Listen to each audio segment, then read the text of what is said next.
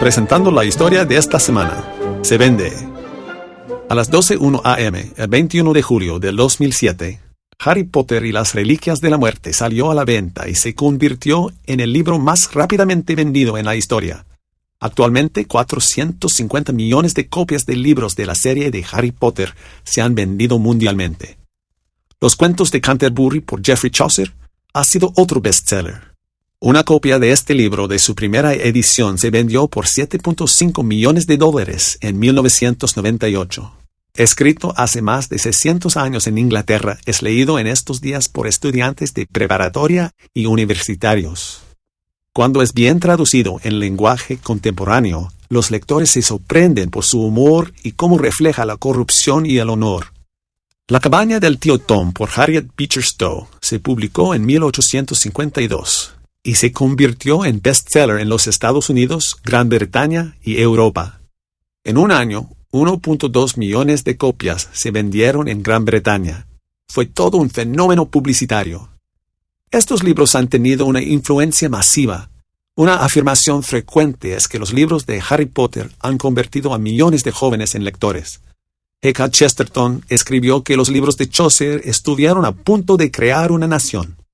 La Cabana del Tio Tom afectó lo que una nación de americanos creía sobre el esclavismo.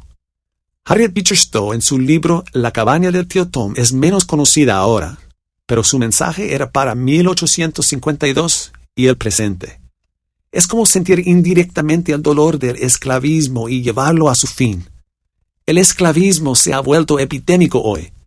En 1852 los Estados Unidos estuvo a punto de iniciar una guerra civil por su causa. Harriet deseaba que los lectores supieran sobre los horrores del esclavismo. Su hermana le había escrito: «Si yo pudiera usar una pluma como tú, podría escribir algo que hiciera que esta nación entera sintiera la maldición del esclavismo».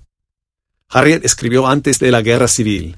Viviendo en Cincinnati, Ohio, presenció la demolición de un taller de impresoras de un periódico antiesclavista. Su esposo y hermano rescataron a su sirvienta negra y libre de secuestradores, quienes la pensaban volver a vender como esclava. Desde su casa escuchó que una multitud de blancos prendió con antorchas, pistolas y cañones una comunidad negra. Harriet vio el fuego y escuchó llantos de mujeres a las que les quitaban sus hijos. En medio del caos, niños eran robados para ser vendidos en esclavitud. Harriet se indignó cuando el Congreso de los Estados Unidos aprobó una ley para esclavos fugitivos aún más dura, dirigida a estados en el norte y sur. Esta ley pedía que todos, ya sea policías o ciudadanos ordinarios, ayudaran a capturar esclavos. Personas que se rehusaran a ayudar en eso o quien ayudara a fugitivos podrían ser multados y encarcelados. Lo que Harriet vio y escuchó la orilló a hacer todo lo que ella pudiera hacer. Empezó a esconder fugitivos en su casa y a escribir publicaciones antiesclavistas. En la iglesia, un domingo, ella estaba esperando a participar de la comunión cuando imaginó una escena. Vio un anciano esclavo negro en el piso. Estaba siendo golpeado y le preguntaban: «¿A dónde han ido los esclavos que huyeron?». Ahí tirado, se rehusaba a dar información. Sus labios se movían mientras oraba por los 2 esclavos que habían sido forzados a golpearlo. Cuando Harriet regresó de la iglesia a su casa, escribió la escena. Un mes después, su esposo encontró ese escrito y le dijo: «Hattie, necesitas seguir adelante con esto. Necesitas inventar una historia con esto por el clímax. El Señor estará de acuerdo». Con sus ánimos, ella escribió más escenas e interrogó a muchos esclavos. Investigó varias fuentes de información. Finalmente se dio cuenta de que podría escribir una novela completa, la cual se convirtió en La Cabana del Tio Tom.